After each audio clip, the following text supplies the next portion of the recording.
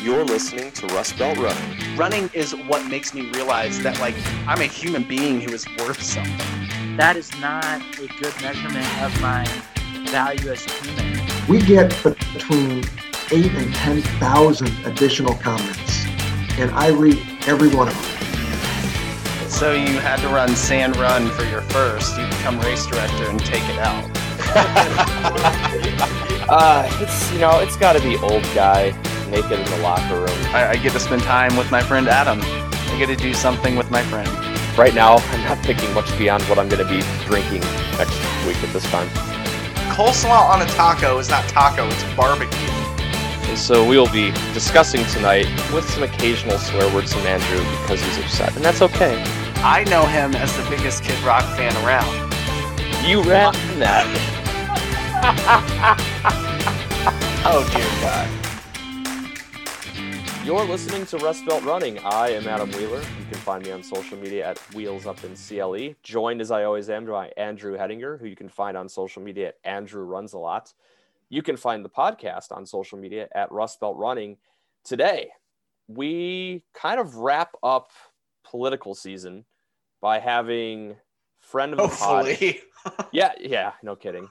It's got to end at some points. Listen, the Electoral College has spoken its piece, and for the 20th time, Joe Biden, you are the president-elect. Congratulations, sir.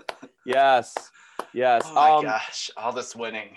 God, if he wins Michigan anymore, he's going to have to change his name to Ohio State. Boom! We didn't get a game this year, so Joe Biden's victory is going to have to suffice. They vote better than we do. I'll give them that. That's true. But no, we have a really good episode today with Adam Wren. You can find him on social media at Adam Wren. You spell Wren, W-R-E-N. On Instagram, he is by Adam Wren, B-Y. Oh, good. Good. But Twitter, yes, Adam Wren. And he's featured on Room Raider, he gets to that. Don't worry. I will just give his credentials. He writes for Politico. He's written for the New York Times, the Washington Post, the Daily Beast. What I like about his coverage of politics and writing for Politico is that Politico hires writers to go out and actually live in the states that they cover. So instead of writing for Politico and everybody lives in New York and Washington, where you're not really in touch with the voters whose issues you're covering, he lives in Indiana and he covers Indiana politics. And we actually talked some Indiana politics today. We got from him some breaking news that by the time this is published won't be breaking anymore about Pete Buttigieg and a job he might be getting soon. So, it was a great conversation with Adam. We had him on back. We published his episode on February 20th. We had him on to talk about the Democratic primaries at the time. And boy, does that feel like about 5 years ago. Oh, shit. What's funny is I remember you and I specifically talking about the interview with him back in April, because he was one of the last interviews we did before just everything shit hit the fan.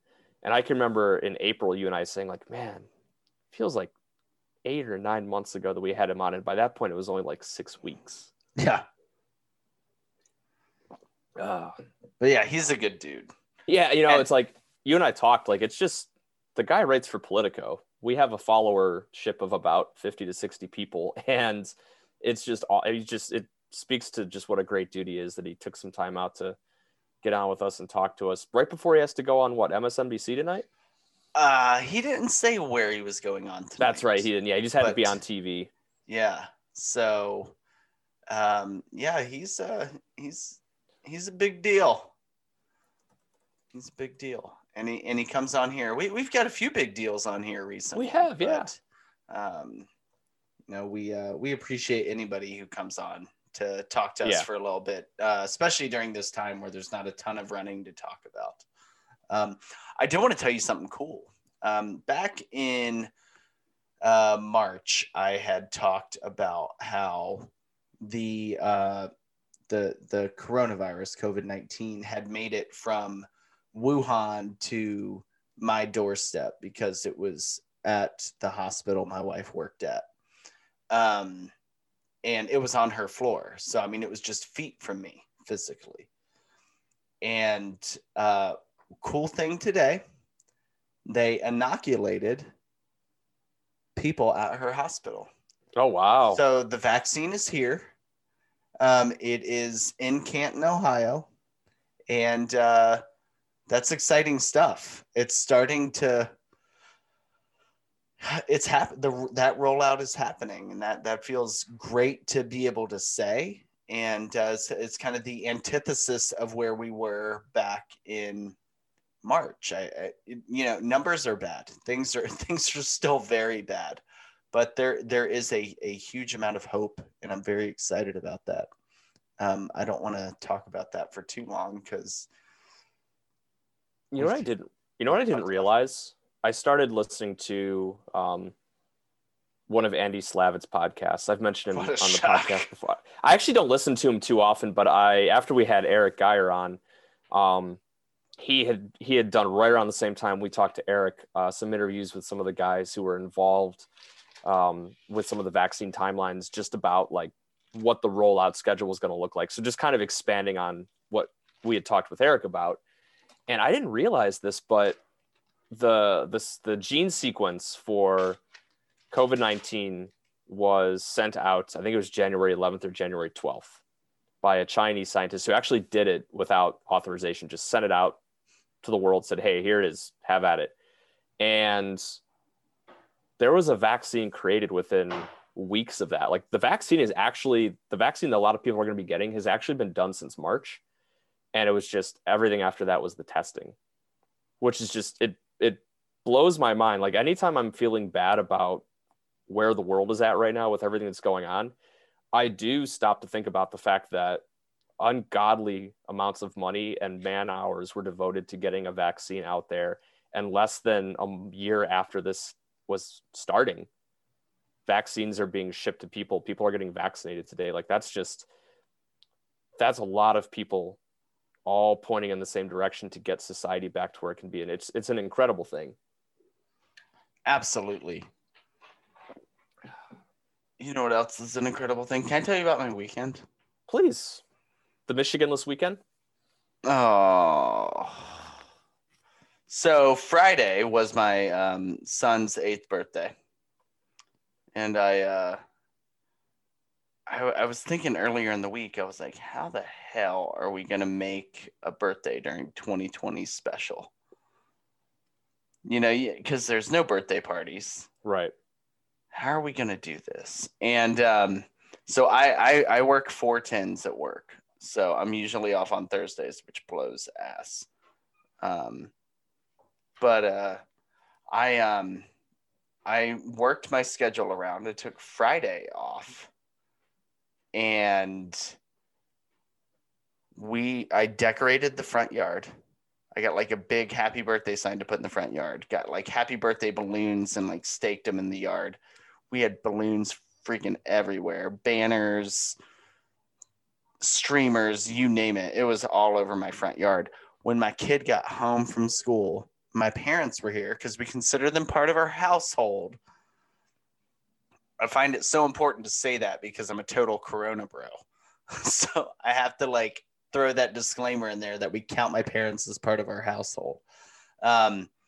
We played like some loud kids rap happy birthday song. We had confetti cannons and silly string and welcomed my kid home with all of that from school. He hopped off the bus and that's what he came home to. And it was probably the most memorable birthday he'll ever have because it was just this, like, he didn't expect anything. Mm-hmm. And it was amazing. It's like I said on the Thanksgiving episode. That's the episode I was thinking of. Yeah, just you can't have everything, but just find whatever meaning you can and whatever moments you can have. And there's going to be things that I take away from this year that I really remember very fondly. Like I can feel myself getting kind of worn down. I've been working a ton just because the bottom fell out at work and there's not much else to do. So it's like, I might as well put my time to good use, but I can feel myself getting worn down by not having any outlets. But there've been little moments here and there over the last 9 months that they've been really meaningful because people have taken whatever you're able to do to like make something special out of that moment, people have taken the time to do that. And those things matter. Yeah. He will remember that. He's going to remember that there was a lot that you couldn't do this year, and yet something special was done. The amount of stuff that kid had taken away from him this year. Yeah. And it's like, I mean, now he goes remote learning the end of this week for 2 days, which I don't understand. Just cancel classes. He's in second grade. But, and we have winter break. Who knows how long the remote thing's going to last now? I hope it's not long, because we simply can't afford for it to. Because we can't work from home. Our jobs just don't allow it. Right. But yeah, I don't want him to have anything else taken away from him. One thing he did have taken away from him. So we had this really good weekend. It started with that on Friday. Picked up my new car, my wife's new car that I talked about last week with Carvana. They continue to blow me away. And then Sunday, as we're getting ready to bust open some Mario Party at 7:00 as a family for a little Mario Party. My wife gets out of the shower, and the shower won't drain. Oh, God. I told you before we even got on with Adam Wren, before when we were in the wrong Zoom meeting, that I was going to tell you about this weekend. Well, here you go. I live in an old house. It's a 19th century house. I don't know when the plumbing was put in, but let me tell you what, they have to be the original pipes, because those fuckers were full of sludge and nastiness. And I worked from 7:00 Sunday night to 12:30 Monday morning, trying to do anything to get my drains from our one single bathroom to move. Could not do it. So again, I had to flex my Thursday day off to Monday and replace all the pipes. The things you learn to do, just never buy a house, Adam. If you're listening, never buy a house. It is such a pain in the ass. Man, it's like, and I've said before, I grew up in a pre-Civil War built house, and it's a gorgeous house. My parents still live there. It's a gorgeous house. But like, I saw the things my parents had to go through, and the house was actually saved from demolition by the people that they bought it from. But the problem was the people they bought it from weren't themselves handy. So whatever they did to prop up what they saved needed to be almost wholly redone. Right. Ripped apart, redone. And they bought the house. Have you ever seen the movie The Money Pit with Tom Hanks? No. Okay, this is one of those like late 80s comedies that Tom Hanks was doing before he was getting actual serious roles.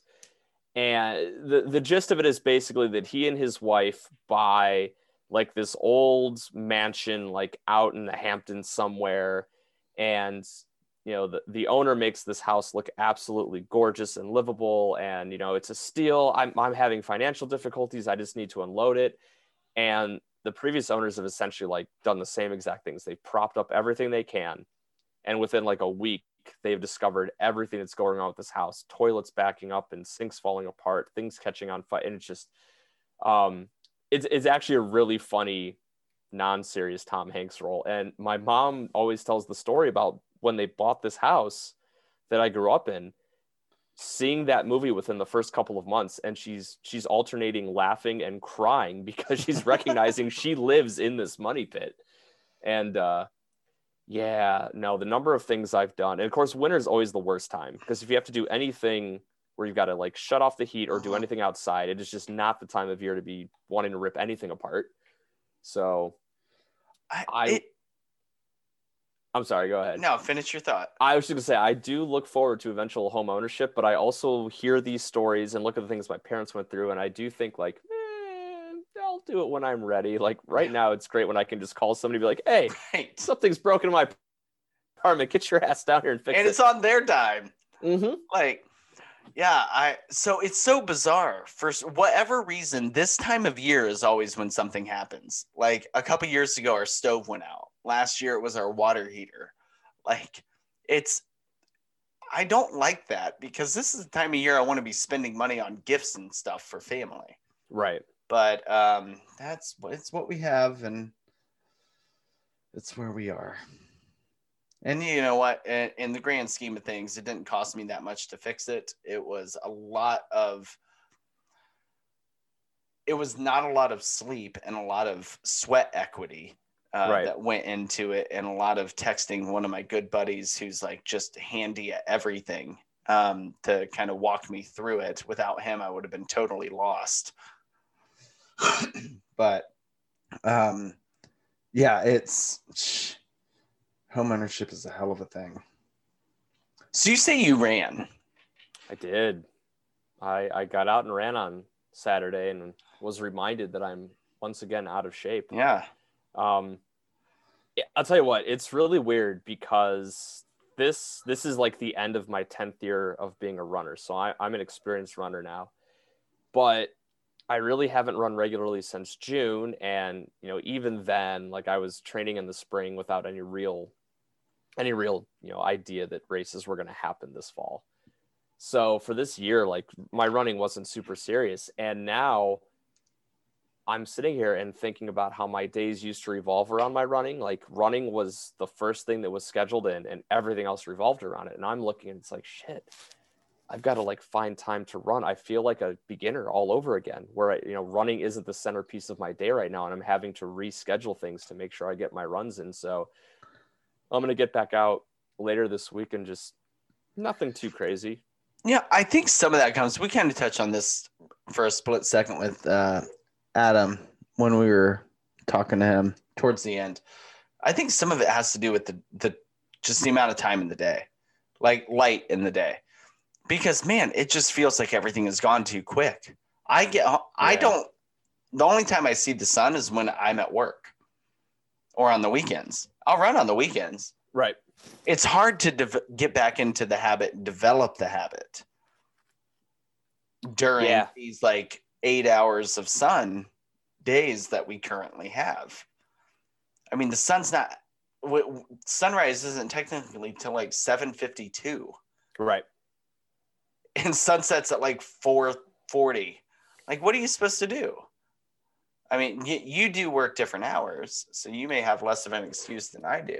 It definitely helps. It definitely helps having the day where essentially I'm working like second shift, where I have, the earlier part of the day to do it. I can get up and have my breakfast, drink my coffee, and I can go run at 11 o'clock and, get in a full run and still have part of my day before I have to go to work. When I was teaching, it was really bad. And the 2 years that I was teaching where we had those really bad polar vortexes, and I hate treadmill running. I was lucky in that the school that I taught at had an indoor track. Now it was like, oh, that's worse than a treadmill, dude. To me, no. I just can't stand being on a treadmill. I'm not saying that I enjoyed it, but if running on a treadmill is a 1, running on that indoor track was a 2, but it was a little bit better. So I can remember doing a lot of runs where I would finish with my schoolwork at around maybe like 3 or 4, change, go run, change again, get back into my car, go home. But, it's like, it was the same thing then. I was getting to work when it was dark. I was leaving when it was dark. And I felt like I didn't see the sun outside of when I was at work for 3 or 4 months. Right. So, we'll see. I'm not putting any sort of, I'm not doing anything really super serious right now. You and I have talked before. We're kind of, I think, probably still in the same spot of saying we're basically going to kind of graft our 2020 plans into 2021. So like the first race I'd even consider running would be the Towpath 10 miler on Father's Day. And it's a smaller race. So even if like big full races can't happen, the Towpath trilogy, they did their fall races this year live. So I'm hoping that maybe that race can happen. And then hopefully the Columbus Marathon in the fall. They just sent out their email today, and I thought this was interesting. They are not going to open registration on February 1st like they typically do. And they cited 2 specific reasons. One of them being just the fact that they don't know exactly what next fall is going to look at. But the other one that I thought was just, it reflects everything we love about the people that run the Columbus Marathon, was, hey, people are financially strapped, and because we don't know what the race is going to look like yet, we don't want people spending money they might not have in February. So we'll open it at some point. Darius is such a good dude. He is. I'll have to get him back on soon. Yeah, we can get him on sometime in the spring and talk about, what the hell it looks like trying to figure out what it looks like trying to figure out what a race may or may not look like. One thing you were talking about when you were talking about hating treadmill running. Yeah. And I kind of thought of what really sucks this year is so I have a treadmill at home. I can't use that thing unless it's for like 4 miles. I can't use it. What I had a lot of success with last year was going to the gym and using the treadmill at the gym. Right. Just to kind of get into a different environment, kind of feel like I'm, there's less distraction. Yep. Even though there's more people and noise, there's nothing I'm invested in. There's not my kid, there's not my wife, dogs, all that.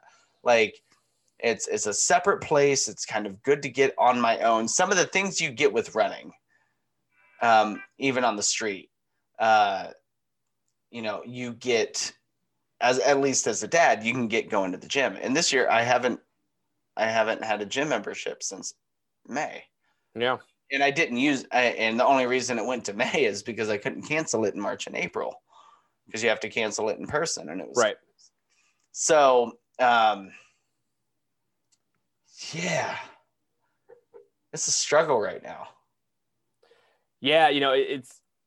It's funny because what you're describing is what I think about when I talk to people whose kids are learning from home or teachers who are doing online teaching, is that you're so used to having those specific places where what the responsibilities are. I go to the gym and I know what I'm doing there. If I go teach in a classroom, I know what I'm doing there. And people don't necessarily have that same sort of separateness with the places they live in. And it's a huge issue for people that do work at home because you have to actually like carve out specific time. You'll hear people that say they actually get dressed for work, even though they're going to be at home, because otherwise it's so easy to feel like you're not working. Right. And I missed going to the gym terribly. I loved having just like that little late night space to myself, and nobody else would be there except for, after the first of the year, you'd come across those 2 people that would camp out on yoga mats and take pictures of themselves in front of the equipment that I wanted to use. I miss even that. You're not an elitist at all, Adam. I just want to do my shit. You can do whatever you want. Just don't do it in front of the equipment that I need that you're clearly not using. I did a crunch. Selfie time.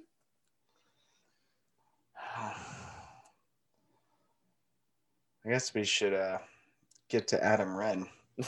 We should. That's what people are listening for. Not us. I really enjoyed our time with him. I enjoy towards the end. There's some great self-deprecating humor. Yes. From Adam, and it was just it's just appreciated. I mean, to bring on a guy who, this is such a strange time in American politics. I think we just want politics to be boring again. Yes. But he's been, kind of on the what's the word I'm looking for? I don't know.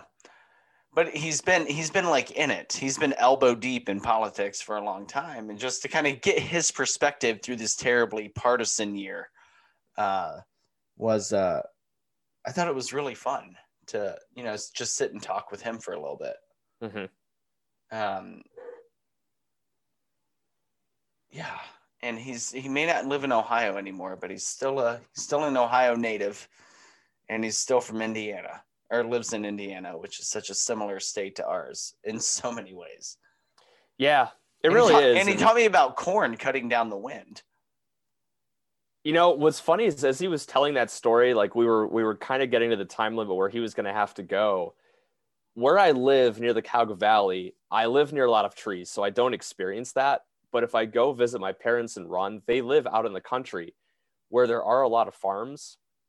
And I really don't like running around this time of year or even early spring when nothing's planted, because it's true. Nothing blocks the wind. It's all just flat farmland. And if there's any wind, it just batters the hell out of you in a way that I don't experience out where I live near the Cauca Valley. So I didn't want to get further into it at that point because he had to go, but I kind of did know exactly what he was talking about. Well, thanks for ruining it, Adam. You're supposed to say spoiler alert. You know, people were hanging on to that. I think they're going to be hanging more on the self-deprecating humor about his MSNBC appearance. It's good. It's good.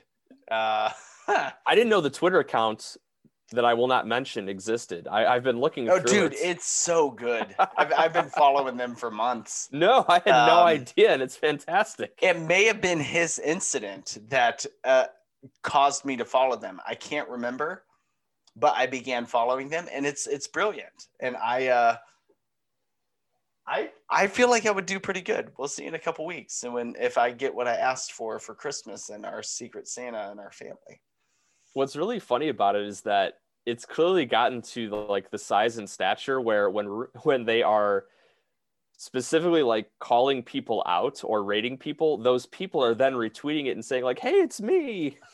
So I'm gonna have to follow these folks. Yes, there you go.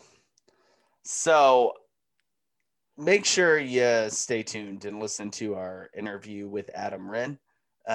He writes for Politico, and he has his own newsletter called Importantville, which is about the politics of Indiana. Adam is a runner as well. He's run a few full marathons and half marathons, and he actually wanted to talk running more than we did. I say we did talk for quite a bit of time about running and about his running and what his plans are for next year. Hold up. We gave him like 6 minutes of the 40. All right. Let's not give ourselves too much credit here. Listen, given that there's absolutely nothing running going on at all, I thought we actually fit in a fair amount of running discussion. And I thought his point about how important running is for him right now, given everything that's going on, was actually just a really important point to talk about after what's been a really weird race this year. Yes. So listen to Adam Wren, writer for Politico. Writer for his own Importantville. Our interview with Adam Wren right now. All right, Adam, thank you so much for joining us today. Good to be here. Happy to be here with you guys again. My second time. We just missed Adam breaking huge news tonight. Yes. And I'm really disappointed that we couldn't have scheduled this for a few hours earlier, but because we could have been the talk of the town. Really got some exposure. How you been? Doing great. Yeah, doing great. Things are going well. Getting back into running shape after campaign season. So I'm targeting some goals, looking at the Columbus Marathon next year. Nice. Lord willing, if it happens and we get the vaccine and races come back to normal for non-elite runners. So I'm doing well. I'm super excited. It's actually interesting that you mentioned Columbus, because I was telling Andrew just before we got on with you that the Columbus Marathon sent out their monthly email today, and typically they open registration on February 1st. And in the email today, they said that they're not going to open it as early as they have in the past for two specific reasons. One was that just still looking at what the situation is going to look like in the fall if big races can actually happen. And they also mentioned not wanting to have people having to spend money in February at a time when people are financially hurting. So really hoping that race does happen, because I think all three of us actually are probably going to be targeting Columbus next year. Oh, awesome. Yeah, I had I finished on a bad, I set a PR in my first Columbus Marathon in 2016. And then I returned back to it in 2017. And that was the year that it was like 80 degrees. And it was a brutal slog the last 6 miles or so. Speaking of brutal slogs, we wanted to bring you on here after the election, which is like even more official after the Electoral College voted on Monday. I don't know how many more wins Biden can get, because I'm pretty sure he set a record for a presidential election. But how was this whole season? We talked to you, I think, back in February. I think you were the last episode before all the COVID stuff hit the fan. February 20th is when we published it. Okay, so we might have had one more episode, but then things got really wacky and we barely talk about running. So we still do run and love to talk about running, but we really wanted to hear your thoughts a little bit on, how campaign season went for you. Yeah. We're going to hold your feet to the fire a little bit on what your predictions were when we talked to you back in February. Oh, Lord. And everybody's a journalism critic. Hey, you agreed to come on here. That's all right. No, I'm happy. I deserve it. Bring it. Let's do that. Why don't you take us a little bit through what you did, what you were doing since February? Because you made it on we saw you on major news networks, and you still say we're better than they are. I mean, you said that right before we came on, but you've been with major news networks and stuff. I just kind of want to know, what was this whole crazy, ridiculous election cycle like for you, a journalist? So it was really interesting. It kind of started out and for me in the fall of 2018, when I began profiling Mayor Pete Buttigieg, as a potential presidential candidate for Indianapolis Monthly here in Indiana. And at that point, we went on a run together along the river in South Bend, St. Joseph River, starting at his house and kind of running downtown, running tour of the city. And at that point, Pete Buttigieg was considered to be kind of a long shot contender for the presidency, kind of no name value. But as the months rolled on, he sort of vaulted into the top tier of the race, eventually won Iowa. And so, I followed his campaign there closely, followed him through South Carolina. And then, right after South Carolina, that Sunday, I was back home in Indiana and kind of resting, actually in bed at like 5 o'clock on a Sunday afternoon. And then got a text from a source that I should head to South Bend as quickly as possible. It was March 1st, and it seems like years ago at this point, but he was dropping out of the race, suspending his race. So I sped about 2 hours up US 31 north to South Bend, covered him dropping out of the race there. And that was around the first confirmed coronavirus case in the United States. And so really in a week or so, everything kind of ground to a halt. And most of my campaign coverage was, rather than being on planes, was, from the comfort of my home and my office, here. And so, it was a really different campaign season. I, kind of profiled from that moment on, some Indiana connections to the national election cycle, and, occasionally covered Pete Buttigieg as he campaigned for candidates up and down the ballot, not only in Indiana, but nationwide, and became kind of a chief surrogate for Vice President-elect, or actually I should say President-elect Biden, was really one of his key campaigners. And then again, as is kind of true, more Hoosiers became connected to the Biden administration. The chief of staff, Ron Klain, is from Indianapolis, someone whom I've interviewed before in a live setting. So it seems like Indiana and Ohio, for their part, always kind of end up into the national conversation around politics. And so that was kind of my, experience covering 2020. I'm a little different than kind of a daily reporter. I cover, people in magazines and using long form narrative, as well as the newsletter that I write. So, I kind of have, more longer takes than your traditional like newspaper journalists that are kind of written more in a narrative style. And so my job looks a little bit different than like your average, television reporter or your newspaper reporter. I'm going to be kinder when I ask about the last time you were on and the prediction that you made at the time, because I texted my mom the night of the Iowa caucus. Both Andrew and I supported more progressive members of the Democratic Party in the primary. But I think, Andrew, I think probably both of us knew that Joe Biden was going to be a formidable candidate and probably the biggest obstacle to the candidates you and I supported. And so when Joe Biden finished fifth in Iowa, I texted my mom and said, Joe Biden's political campaign just ended tonight. Our political career just ended tonight.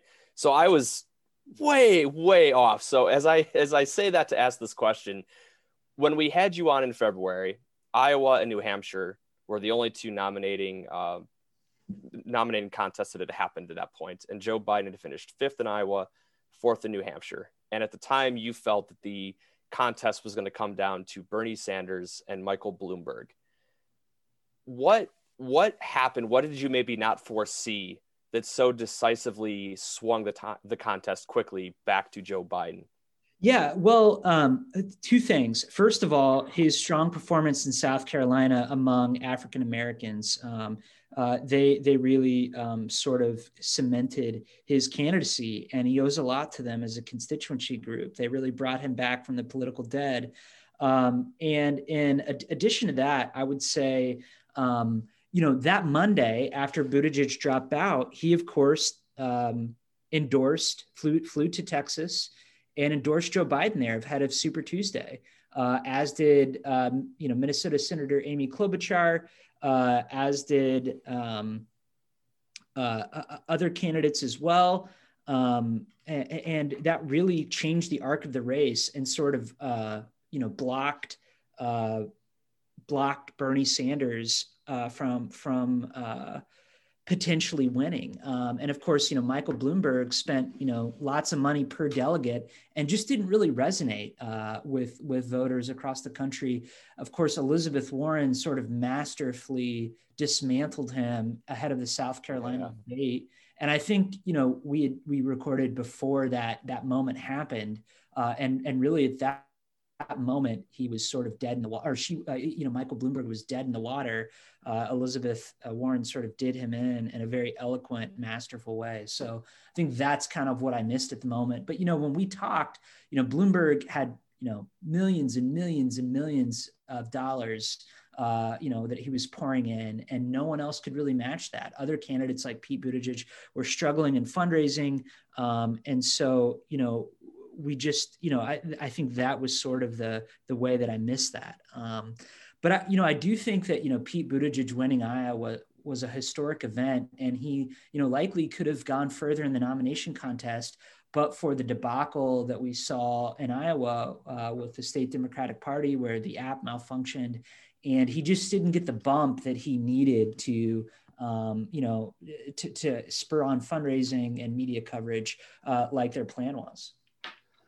All right. We're not journalists, so we don't have to be like unbiased like you do. But I do want to point out, going back to what you said about Pete Buttigieg being nominated for transportation secretary. He would be the first, if confirmed, he'll be the first openly LGBTQ cabinet member in United States history. That's correct. Yeah. That's monumental and awesome. So he's monumental in many ways. That's what made me want to bring it up, was you talked about his monumental win in Iowa, and it just kind of like hit me. I'm like, that. Yeah. Good thing to bring up. Yeah, absolutely. He, essentially, was someone who Biden had said reminded him of his late son, Beau, and that he wanted to find him a place in the administration. And was just looking for ways to do that. I will also say he's probably the fastest half marathoner in the cabinet so far. Do you know anything about Kamala's running? Because there's that epic video of her. Yeah. What insight can you give us into Vice President-elect Kamala Harris's running? I know she is a runner. And does that as exercise, but beyond that, I do not know. Of course, there's that famous video of her talking to President-elect Biden,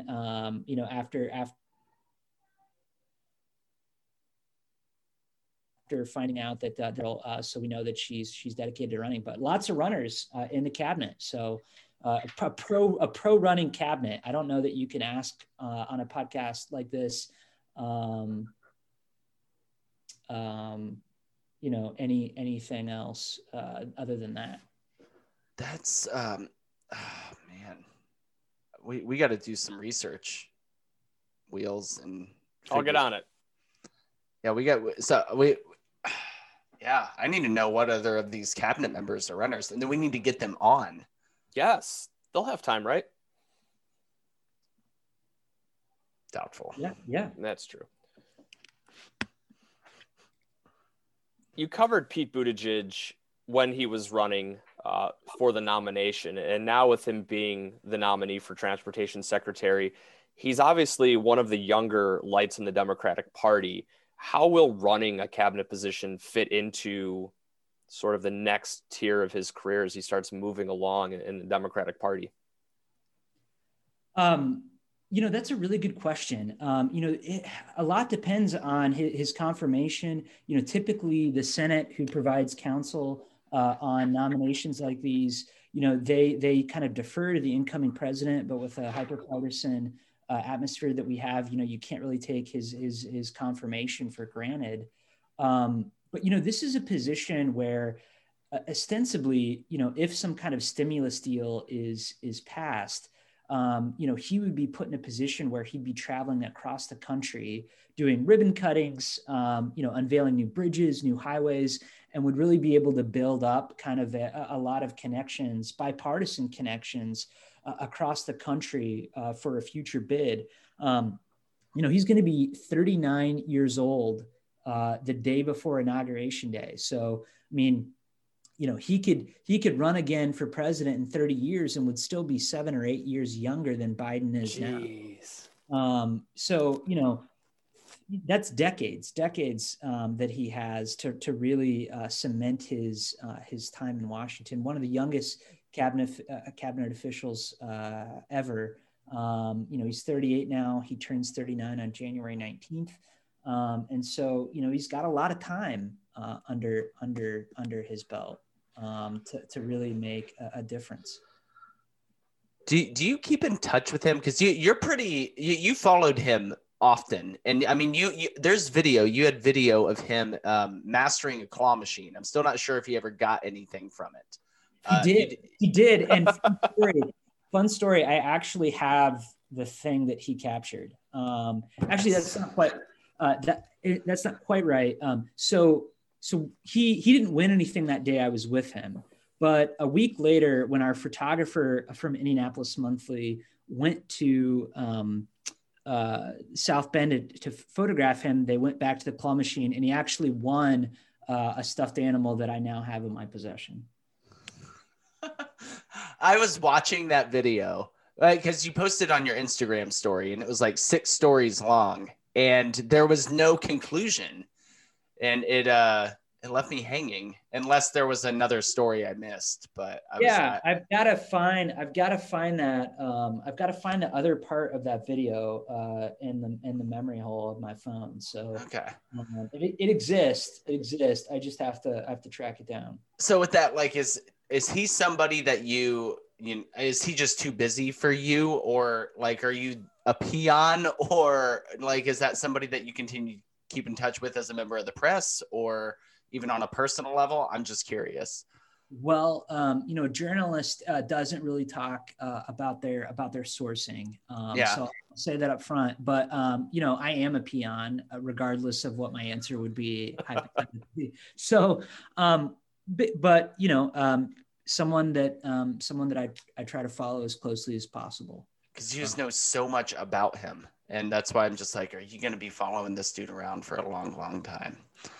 Well, I mean, in a good way. That could sound really creepy, but it's in a good way. Yeah. I, as a journalist, I look for figures who are newsworthy and potentially transformational. He's certainly a controversial figure among,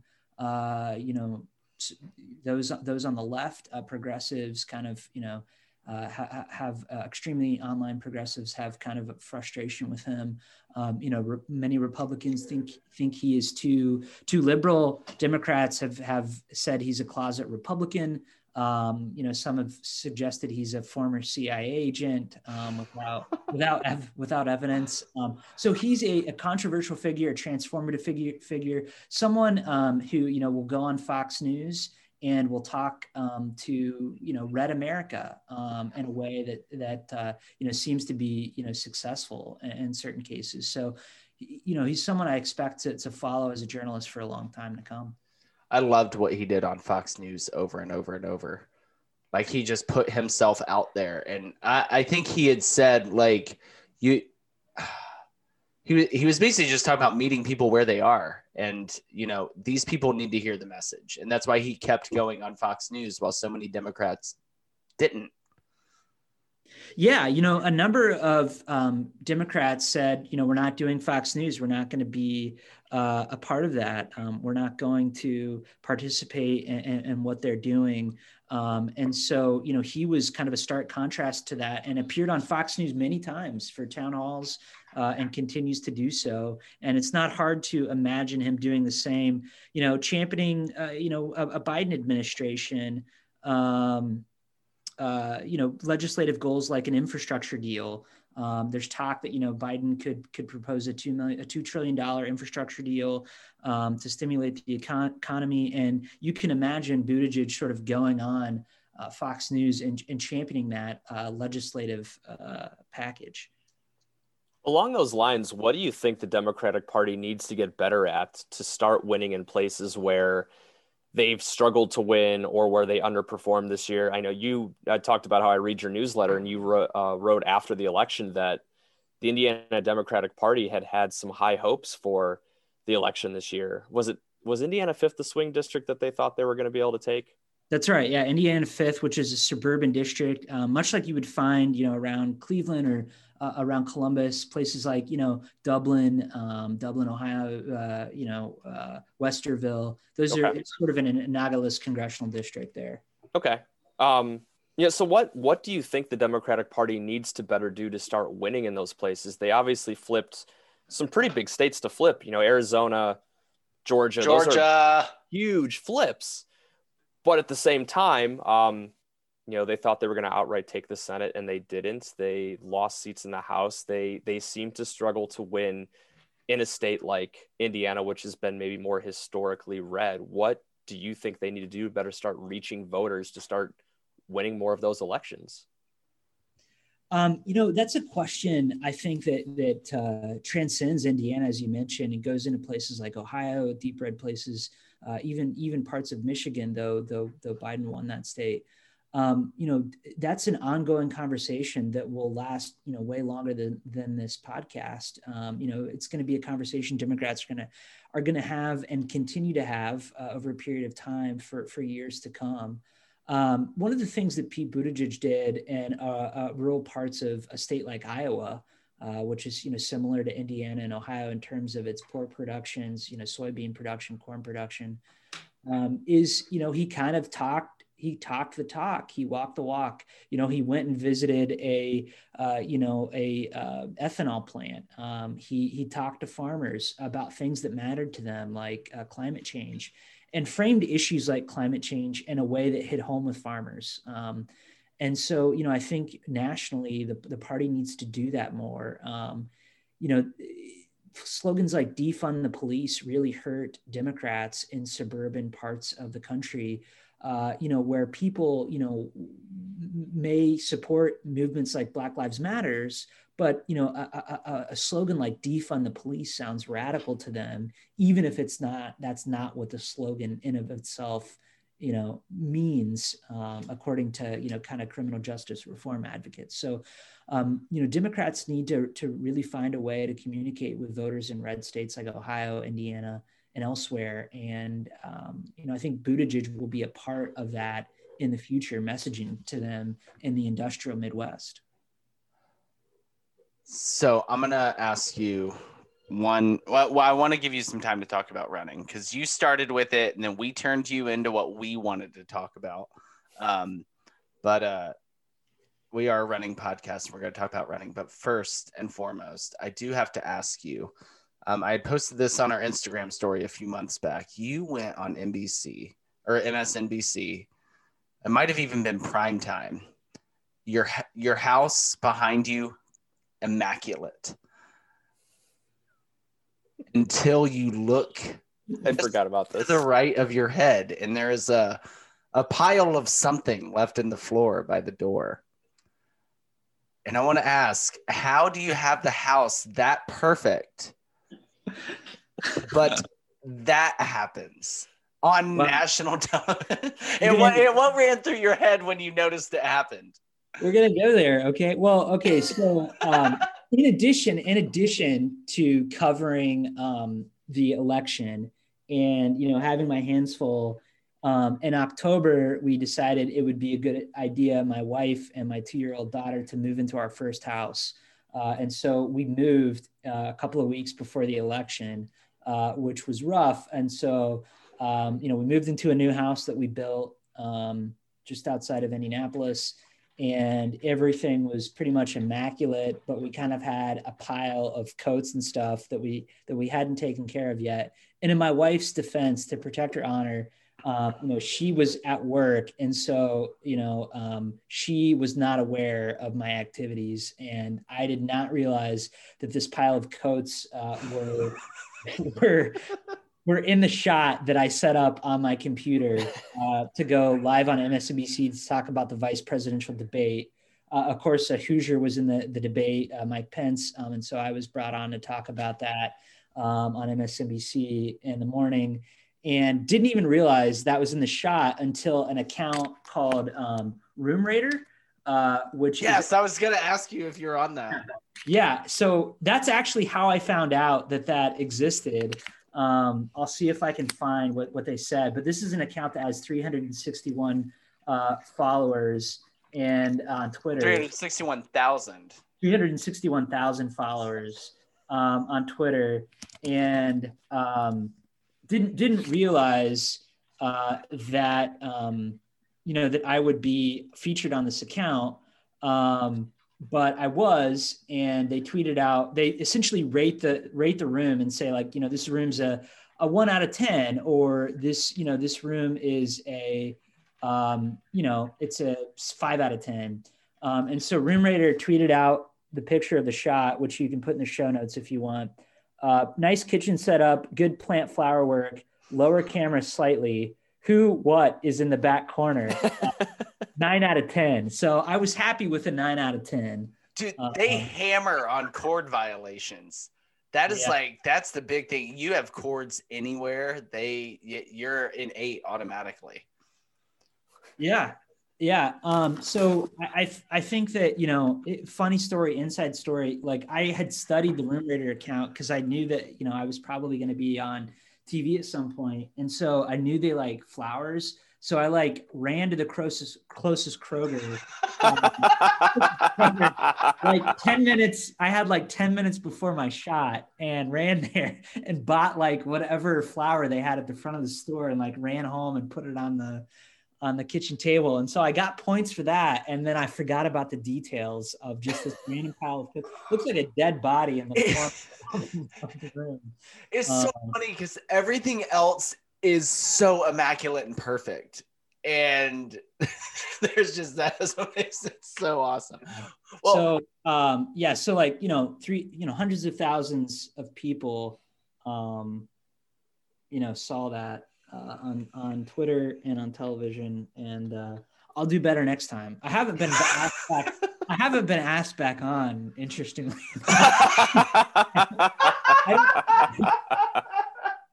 I don't think that's why. I choose to believe it's because a Hoosier hasn't been in the news since the vice presidential debate. So we'll see if in the next couple of days, I won't be asked back on because of the detritus that was in the corner of the shot. All right. Well, Zoom is telling me we got about 5.5 minutes left. So you started talking about running. So tell us. I know we're a running podcast, and we give you 5 minutes to talk about running. You said you're going to train for Columbus, and you've been getting back into the groove of things with a with a new child and a new house and all of that. What's that looking like and feeling like for you as you're getting back into it after a very chaotic and crazy 2020? Yeah, our daughter, we had our daughter in 2018, and my last full marathon that I ran was that November, the Indianapolis Monumental Marathon, and at like mile 15 or 16, I stopped and kissed my wife's belly for good luck before my daughter was born. A few weeks actually before my daughter was born. That was the last marathon I ran. I ran the Indianapolis Mini Marathon that following spring, but the dad bod effect is a real thing that happens. And so, just other things took over, work got hard, and I've really been working to kind of make running a priority because for me, one of the things that I've learned is that, the chemical high from running is just such a healthy thing for me to have in my life. I'm a better dad, I'm a better writer, I'm a better journalist and a person, a better human when I'm running actively. And so I'm really working to find space in my weekly schedule to make sure that's a priority. It's been such a hard year to not have races to target, whether it's a 5K on the 4th of July or whether it's a half or a full marathon. It's just been tough to stay committed to running. But I'm getting back into it. I've got almost 5 weeks straight of building up mileage. So nice.